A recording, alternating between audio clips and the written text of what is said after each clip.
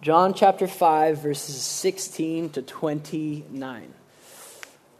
Okay, and before we get there, normally we read, but I want to help frame what we're about to read. These verses are all about God the Father and his relationship with Jesus, who is his son. Now, I just had a son, so this is a new thing for me, and I get the new joy of having a little boy in my hands who has my eyes, and it's weird, and I look at him you're a little version of me, and I can talk to him and sing to him, and he gets it, and he tries to talk and sing back, and it's cliche, but it's for a reason. The father's heart is a real thing that happens. I've heard of it, but holding my son, which he's back there right now, that's my wife holding him. Babe, can we just give everyone a little Obed shout out? Yeah, there he is. His name's Obed.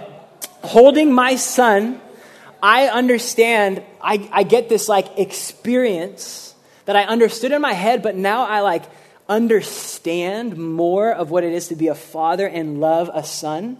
I joke about this. I'm half Dutch, and I don't know if you know Dutch people. They're not generally very emotional. I've never seen, my dad never cried. I'm kind of that way. And something is happening to my heart as I'm raising this little boy. I just watched Finding Nemo. My wife and I love Disney Pixar movies, and we just watched Finding Nemo. And if you know anything about it, it's about this father finding his son. And you guys, literally, I almost cried 5 times. And I never cry ever. I'm not that guy. And I was what is happening to me? This thing of a father and his son. Now, we all had dads. We all have had dads. That's just part of what it means to come into the earth. Some of us knew our dads. Some of us don't know our dads. Some of us had really good dads. Some of us had okay dads. Some of us had pretty bad dads. Maybe some have experienced the whole spectrum with their dads. There have been times that are awesome and times that are really hard. But here's the truth. We are all deeply affected by our relationship or a lack of relationship with our dads. That is simply how God designed life to be. We are deeply, deeply affected by our relationship or lack of relationship with our dads. Now, these verses we're about to read are the best, most clearest glimpse we're going to get of the best father-son relationship there is. What we're about to read, we're going to get a picture, a little glimpse into the best father-son relationship that there is. And as we read these verses, we said this when we started John. The book of John is, someone said, it's like a pool, shallow enough for a little kid to wade in, and deep enough for an elephant to swim in. Because it's very simple, and a kid can get it. But then he'll say these things that are so profound, and you're honestly, don't even understand what you're saying, John. What we're about to read is like that. On the surface, it's simple. It's about a father who loves his son. But you are also going to read, I didn't read at first because it's you're going to get lost. And you're wait, what did he just say? And then it's going to go too fast and it's going to be confusing because there's such deep things we're about to read. So I just wanted to prep us. This is about a father and his son, the best relationship of a father and a son. It's going to be simple and really deep. So, pay attention as we read these 15 or so verses. We're going to read verse 16 to verse 29, and then we will get into it. So let's do that together. John 5, verse 16. And this was why the Jews were persecuting Jesus, because he was doing these things on the Sabbath. But Jesus answered them, "My Father is working until now, and I am working." This is why the Jews were seeking all the more to kill him, because not only was he breaking the Sabbath, but he was even calling God his own Father, making himself equal with God. So Jesus said to them, "Truly, truly, I say to you, the Son can do nothing of his own accord, but only what he sees the Father doing. For whatever the Father does, that the Son does likewise. For the Father loves the Son and shows him all that he himself is doing. And greater works than these will he show him, so that you may marvel. For as the Father raises the dead and gives them life, so also the Son gives life to whom he will. The Father judges no one, but has given all judgment to the Son, that all may honor the Son just as they honor the Father. Whoever does not honor the Son does not honor the Father who sent him. Truly, truly, I say to you, whoever hears my word and believes him who sent me has eternal life. He does not come into judgment, but he has passed from death to life. Truly, truly, I say to you, an hour is coming and is now here when the dead will hear the voice of the Son of God, and those who hear will live. For as the Father has life in himself, so he has granted the Son also to have life in himself. And he has given him authority to execute judgment because he is the Son of Man. Do not marvel at this, for an hour is coming when all who are in the tombs will hear his voice and come out, those who have done good to the resurrection of life, and those who have done evil to the resurrection of judgment. That's God's word. Let's pray. Jesus, thank you that you have spoken and you have given us your word, that it's alive and it's active and it's powerful. It's powerful enough to bring somebody who was dead alive. And something that is dry, you can give it life again. And so, Jesus, we just say, have your way right now in us. We sit at your feet. You have the right and authority to teach us and lead us and guide us and correct us. That we would know you, that we would know the Father. And Holy Spirit, thank you that you use your word to help us see Jesus, and you pour out the love of the Father on us. And so as we just kind of like wrestle with what you just said, Jesus, I ask that your Spirit would be pouring out the love of the Father on us. That as we just keep wrestling and reading, that just bit by bit, we would just get more and more and more of the love of the Father in our hearts. So would you do that now? Help us if we're sleepy. Help me just to be faithful to you and what you said. It's in Jesus' name. Amen. Okay, so here's how we're going to break this up. There's 6 essential truths Jesus just revealed about God the Father and the Son and their relationship, okay? 6 things, that's how we're going to break it up. We'll start at the beginning. Verse 17 is where our first one is. And the first thing, it's a rather obvious point, but it's profound, like the book of John, is this: God has a son. Remember that. God has a son. Now, we often think of God as like, this giant, cosmic, crazy creator being. But listen, God is a dad. Like, just let that sink in. God is a dad. He has a father's heart. He's tender and caring and compassionate. Jesus said in Matthew 7, verse 11, I love how he says this, if you then, who are evil, just a little side jab by Jesus, know how to give good gifts to your children, how much more will your Father who is in heaven give good things to those who ask him? He's saying, listen, your best dads around, even your best dads, they're evil. God is a good father. And if you have evil dads doing good things, how much more is God the Father a good dad?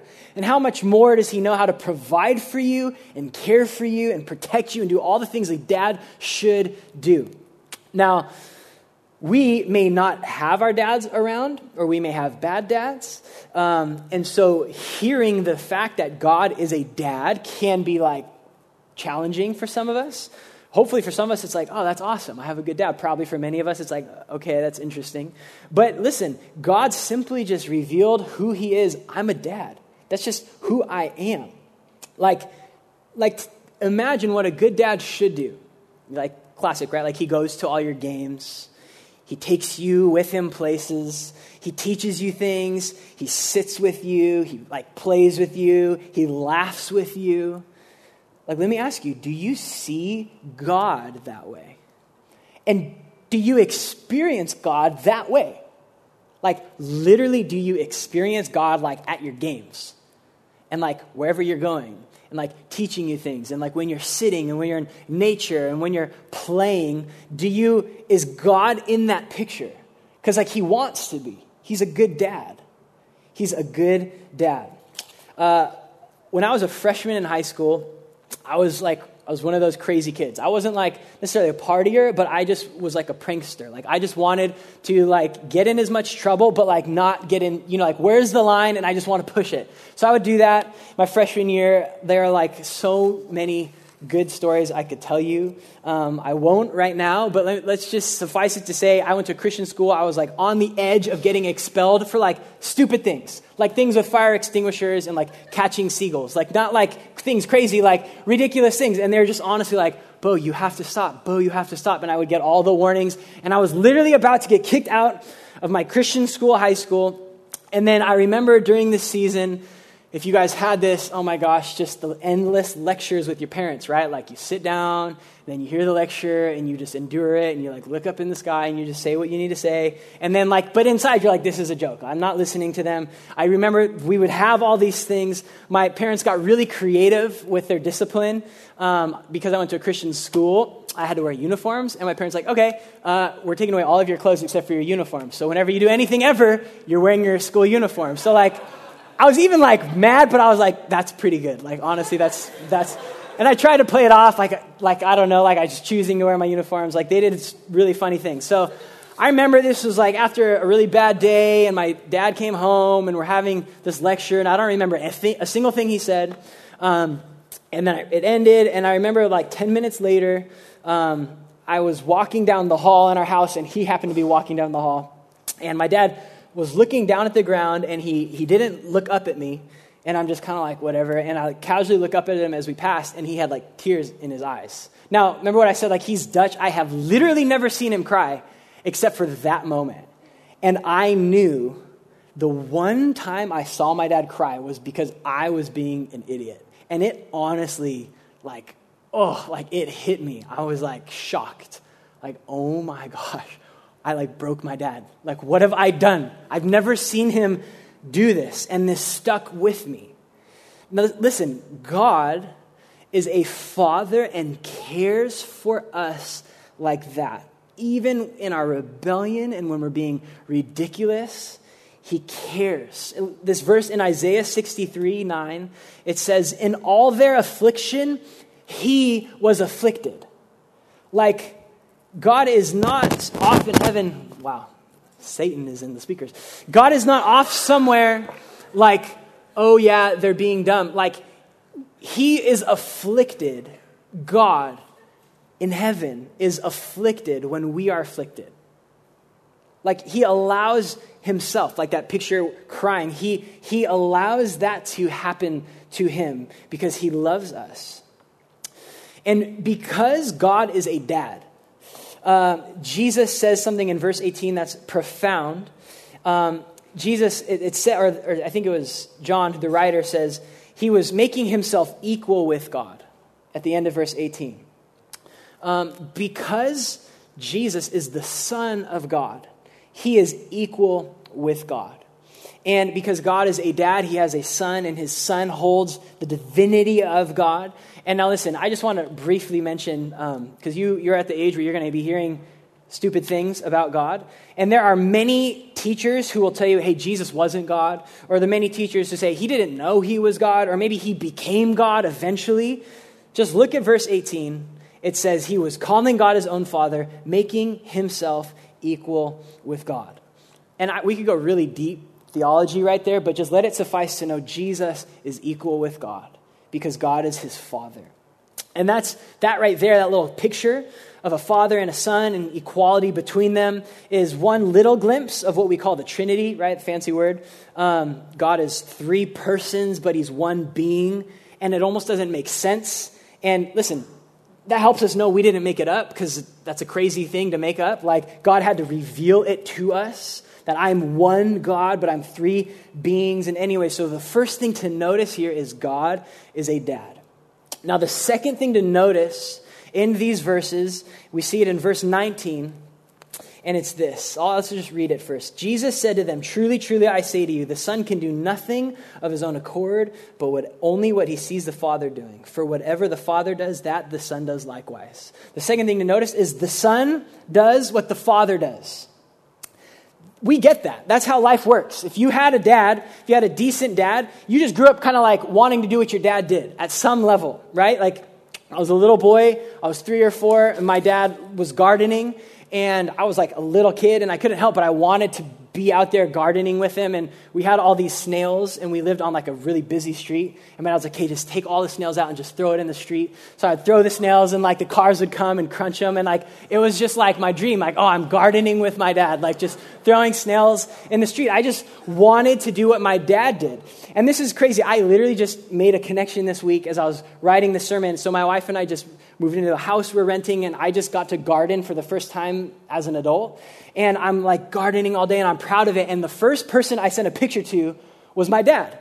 And like, I kind of realized like, why am I even doing that? But it's just like, Dad, see, look, like I want to do what you do. Like that's in us.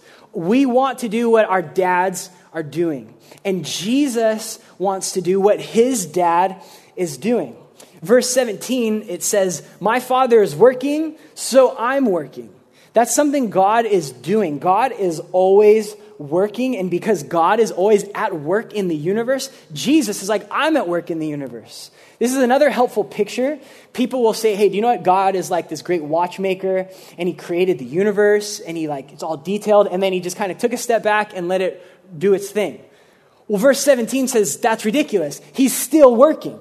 He didn't just create and take off. He is still working. The Bible says he holds the world together, the universe. He sustains it by the word of his power. Meaning, if God were to stop working in 10 seconds, it would be a bad thing for us. The universe would not keep working. It would no longer be sustained.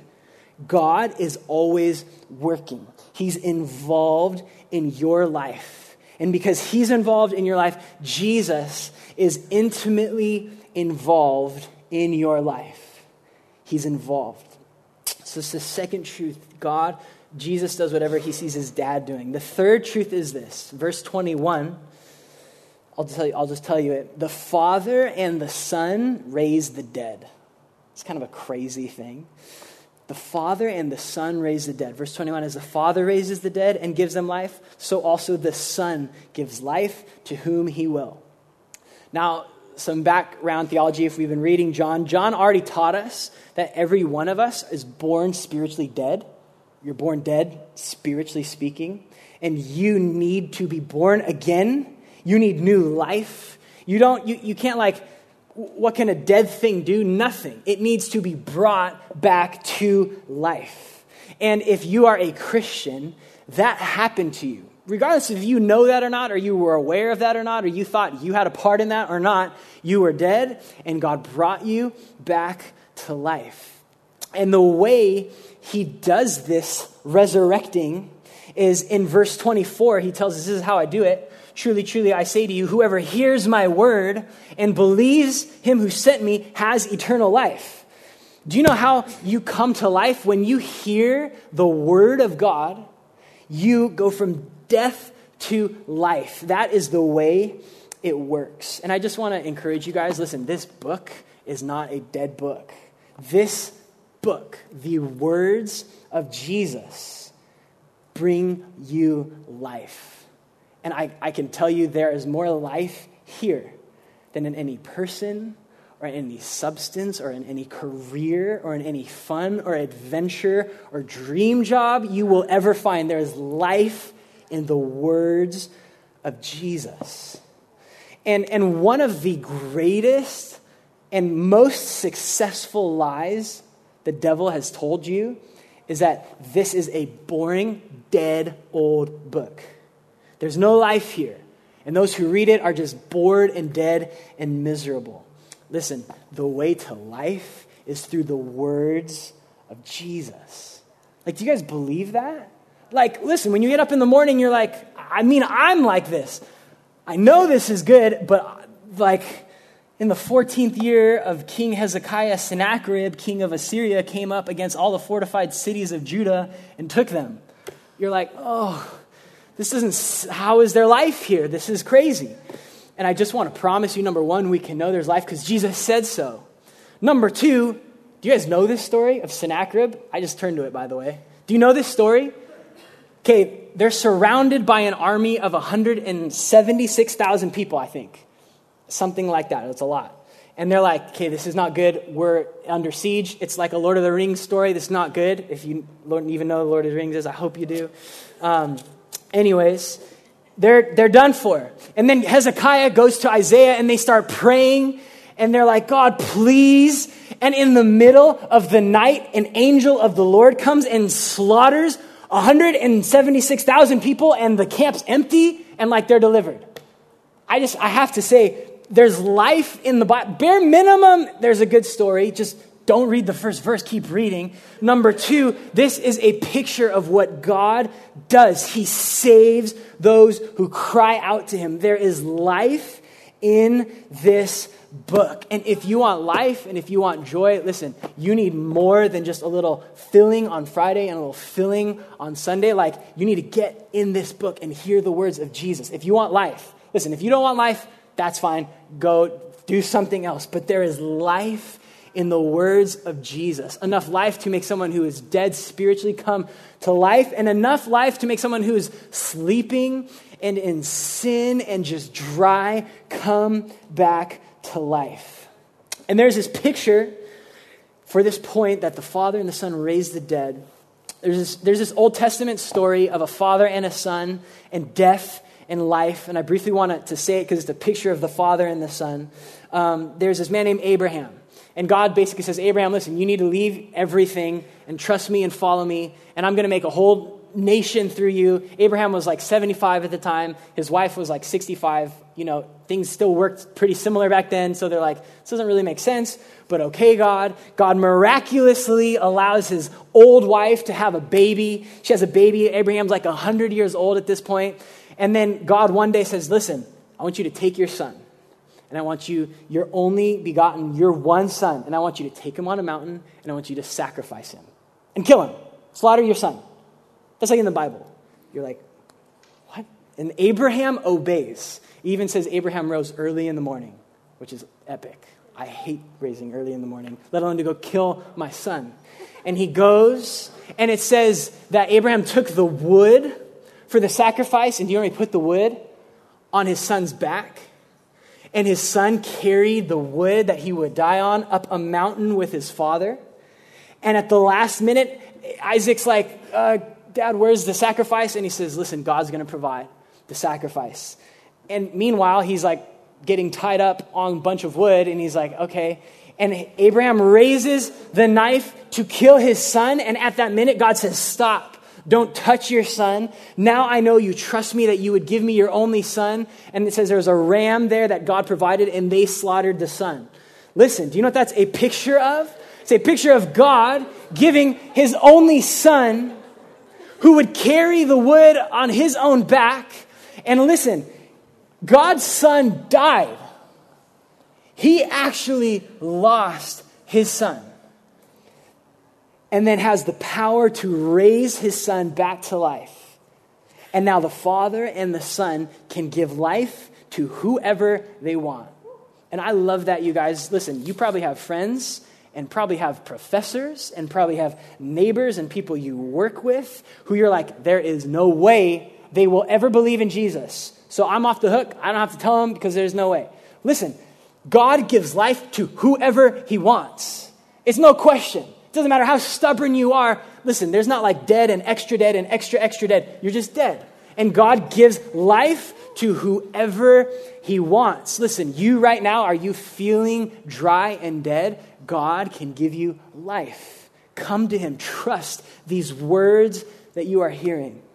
God can make alive whomever he pleases. And do you know how he does it?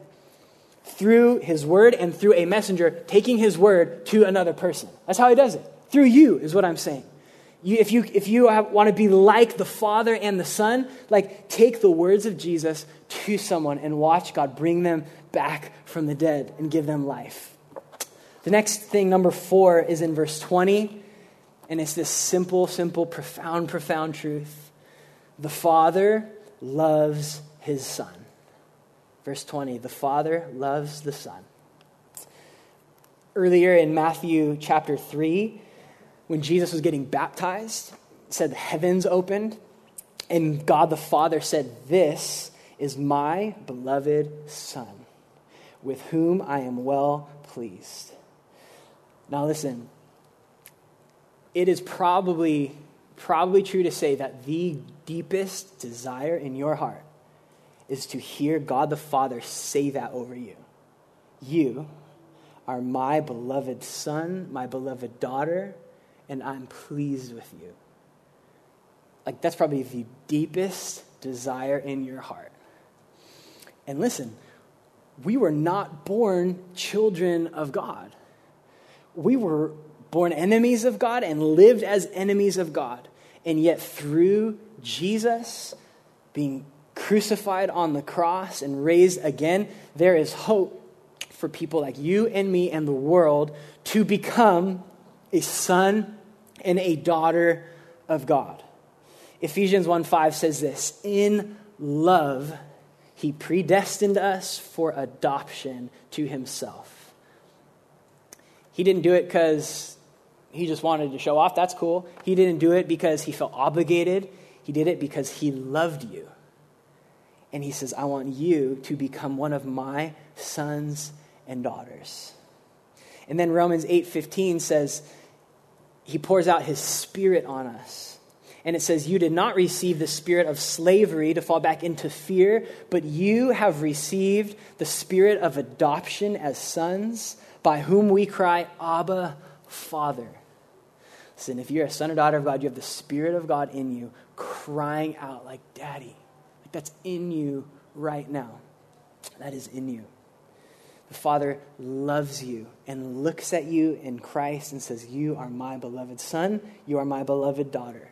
You don't have to earn that. You don't have to sustain that. I love you, and I will always love you as my son and my daughter. Number 5, we see that Jesus is given authority to judge the world. You're like, that's inspirational. Verse 22, the Father judges no one, but has given all judgment to the Son. And then also he mentions that in verse 29. It says, the people, we will all come out of our tombs, and those who have done good to the resurrection of life, those who have done evil to the resurrection of judgment. So listen, there is a day coming when we will literally come out of our grave, literally, and see God and be judged. In verse 29 says, those who have done good, resurrection of life, those who have done evil to the resurrection of judgment. Now, if you're paying attention even halfway, you're probably thinking, wait, what? Is that works righteousness? Like, you do good, you go to heaven. You do evil, you go to hell. Do you earn your sonship and daughtership and your salvation? Is that how it works? But I just want to remind us, no, you were dead, couldn't earn anything, couldn't do anything at all. You were like, I love this metaphor, when Jesus saves you, it's not like you're in the ocean drowning and he throws you a life thing and you grab onto it and you're saved. You were drowned at the bottom of the ocean. You're not grabbing any life raft. He comes down, gives you life, and brings you to himself. You didn't earn that. He simply in love saves you. But now listen, something that is alive is alive. You guys with me? Get what I'm saying? Something that's alive is alive. What are you saying, Beau? Listen, if you're alive, you're going to do stuff. You're alive. That's what you do. If you're alive, you're not just going to sit there and be lame and act dead. That's not what alive things do. And if you do, you die. If you are alive in Jesus, you are alive. You will live like Jesus. If you are a dead branch and you are placed with the power of God into a tree and start to live, you will bear fruit. That is what happens. You don't lay at the bottom of the ground and try hard to bear fruit. That's not how it works. If you are alive in Christ, you are already bearing fruit. You are already living in Christ. And what he means in verse 29 is Jesus will look at your life and say, are you alive or are you dead? If you're alive, you will certainly be bearing fruit. You've been given a new heart. You've been given the Spirit of God. You love God and you will walk with him. If you abide in him, you will bear fruit. And listen, it doesn't matter how many houses in Montecito you dig. If you're spiritually dead, it's doing nothing for you. You need to have life from the inside.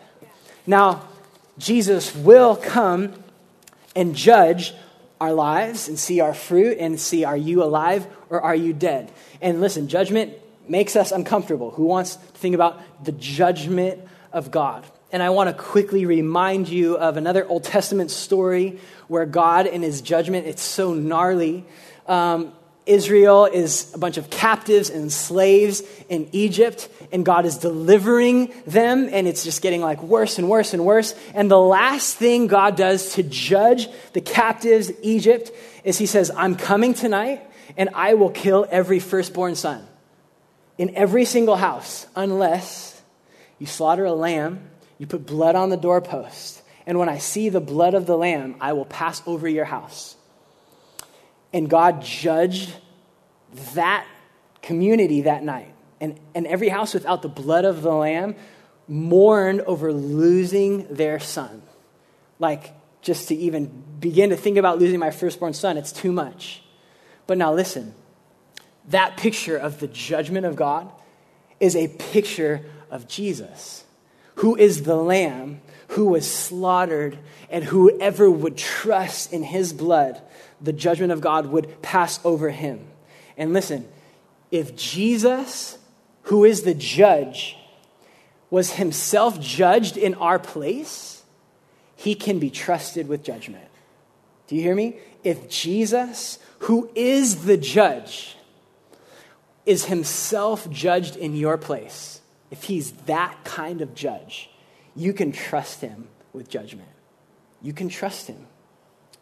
And the last thing I want to say on the judgment of God, which is gnarly, is, another thing a good father does is they spank their kids, they discipline their kids. I know it's not pop, it's like a bad word, but that's what good parents do. And listen, one day when you all have kids and your little kid runs out in the street, you're not just going to say, you just do whatever you want. Like, you're going to do something if you love your kid. You may creatively not spank them and punish them. I don't know what you're going to do, but you will discipline your child. And the Bible tells us that God, because he's a good father, disciplines those whom he loves. So, listen, if you're doing something stupid, God loves you enough to be like, hey, I'm going to make this miserable for you because I love you. And you're going to be annoyed, like, I don't want to wear my school uniforms out. But I see that you love me, okay. And I just want to say, in love, it will if you are a son or daughter of God, when you're just walking off, being dumb, being in sin, doing whatever you want to do, it's going to get worse and worse and worse because your father loves you. Your father loves you. And listen, there may be a point where you're like the equivalent of the prodigal son who's just in a pit of pigs, filthy. Listen, at that moment when you are just in your sin, the Father's heart for you isn't like, I told you, clean yourself up and maybe, grovel at my feet and I'll let you home. Do you remember that story? The Father ran to his son, put a robe on his shoulders and a ring and threw a party because our Father, though he will discipline and he will allow our life to be really like a bummer when we're far from him, he loves you and delights in you and wants to welcome you home. Like tonight, some of you are probably where you shouldn't be with the Lord. And you're like, man, I don't want to go home. I don't want that spanking. I don't want that guilt and that shame. And remember, Jesus took your guilt and your shame so you can come home and receive the Father's embrace over you, like tonight. Like if you make a step towards God, he will embrace you tonight. Jesus was punished so that you can be embraced. And then the last thing to notice is in verse 23, and it's this. Jesus cannot be separated from his Father. And here's why that's profound. He says in verse 23, whoever does not honor the Son does not honor the Father. They're just linked. And this is why this is important. To know Jesus is to know God the Father, and to know God the Father is to know Jesus. And this is really profound because, listen, this is sadly why Islam and Judaism don't know the Father. This is really profound and tragic. But you cannot know the Father and reject the Son. You cannot claim that God is your Father and you love him and yet deny that Jesus is his Son. If you knew the Father, you would love and worship the Son. Jesus and his Father go together. Whoever does not honor the Son does not honor the Father. So that's really important for us missionally. We can't just be like, hey, look, people are trying to worship God. They may not have Jesus, but they're trying. No, you need Jesus to get it right. You need Jesus and the Father together. And then listen, as Jesus is linked with his Father, this is profound. This is really profound for your life with Jesus. You are so linked to your earthly father. Hear me, this is really important. We have all received many things, good and bad, from our dads. And listen, it is simply true. We all carry wounds from our fathers that we may not even know about. And I'm not trying to get off on a tangent, but listen, God designed life to work such that you are, just as Jesus is linked with his dad, you are linked with your dad. And we're kind of at this stage in life where we can actually view our parents as adults for the first time. I'm an adult and I look at my parent and it's strange. The relationship is changing. And we begin to realize, probably even mourn over ways that our dads let us down or our moms let us down. And I just have to say this. You have to face some of those wounds. You have to face them to be properly healed from them. And part of listen, when you want to go get in a relationship with, future husband and wife, those are profound things that need to be talked about. And I just want to say this, that the healing that we need from those things with our earthly fathers can come from our heavenly Father. And that's part of walking with Jesus, is dealing with that stuff. That's not that's earthly stuff God doesn't want to deal with. And then there's spiritual stuff God does want to deal with. In Malachi 4:5, it says, he will turn the hearts of fathers to their children and the hearts of children to their fathers. I would venture to say one of the first things many of us need to do is to forgive our fathers. We may not even know that we don't forgive our dads for certain things, but there's probably some little roots of bitterness in there that will affect our relationships with one another and our relationships with God. And so I think one of the first things we need to do is to forgive our fathers, not even because they deserved it, but because that's what our heavenly Father has done for us. Listen, the heavenly Father says, I forgive you for your sin against me. And now I'm asking you to forgive everyone of their sin against you. And it doesn't compare as hurtful as some of those wounds may have been. I have forgiven you far more. And I want you to forgive them. And I think that's one of the first things we need to do with our dads. And it will profoundly affect our relationship with our Heavenly Father. And then I just think as we hear, listen, God designed us to need our dads. And our dads are broken and they can't provide everything that they should have provided. And it's at that moment that we do need to turn to our Heavenly Father and need to find what we've missed out in our earthly Father with him. We need to hear the Heavenly Father say, listen, I love you and I am pleased with you and I forgive you of your sin and your rebellion against me. And I'm proud of you and I'm with you and I am your Father. And I'll walk with you through your journeys with all kinds of other people, but I am with you as a good Father. And what we need right now, as we are going to turn to worship, is to draw near to our Heavenly Father. And listen, I know this. Sometimes it's really intimidating to draw near to God. I think there's even something right in that, he's God, and who am I? And some of you, maybe right now, are afraid to draw near to your Father, your Heavenly Father, because of guilt and shame. Listen, remember his Son, who he sent for you, who took your shame and took your guilt. And in Jesus, he says, I forgive you and I love you. Some of you guys are afraid to draw near to your Heavenly Father because of your drama and your baggage with your earthly father. Remember that you need your Heavenly Father's love to help you forgive them. I'd even challenge you to commit to I don't know, even in your heart, the bare minimum, bringing those wounds to your Heavenly Father, saying, God, help me forgive, help heal these wounds that I have right now. And trust that he can do that. And what we need right now more than anything is to simply sit in the presence of our Father, hear him say, I love you, I'm pleased with you. You are my beloved son, my beloved daughter. I sent my son for you, that you could be my son and daughter. So that's what we're going to do in worship. We're going to have communion to remember like what Jesus did for us. We're going to have some people here if you want prayer and you're not comfortable going to someone you know, they'll be there. And also I just want to encourage us, like, let's be the body of Christ together. Like, let's like actually do something and not just receive something. Let's like care for one another. If one of your friends are like, you could tell they need something, like reach out to them, pray for them. See how we can love and encourage and even prophesy and pray for healing over one another. That's what we need. Let's be real. Let's not just let this moment pass. So Jesus, thank you for your love for us. You shed on the cross. Your blood was spilled that we could be forgiven and called sons and daughters of God.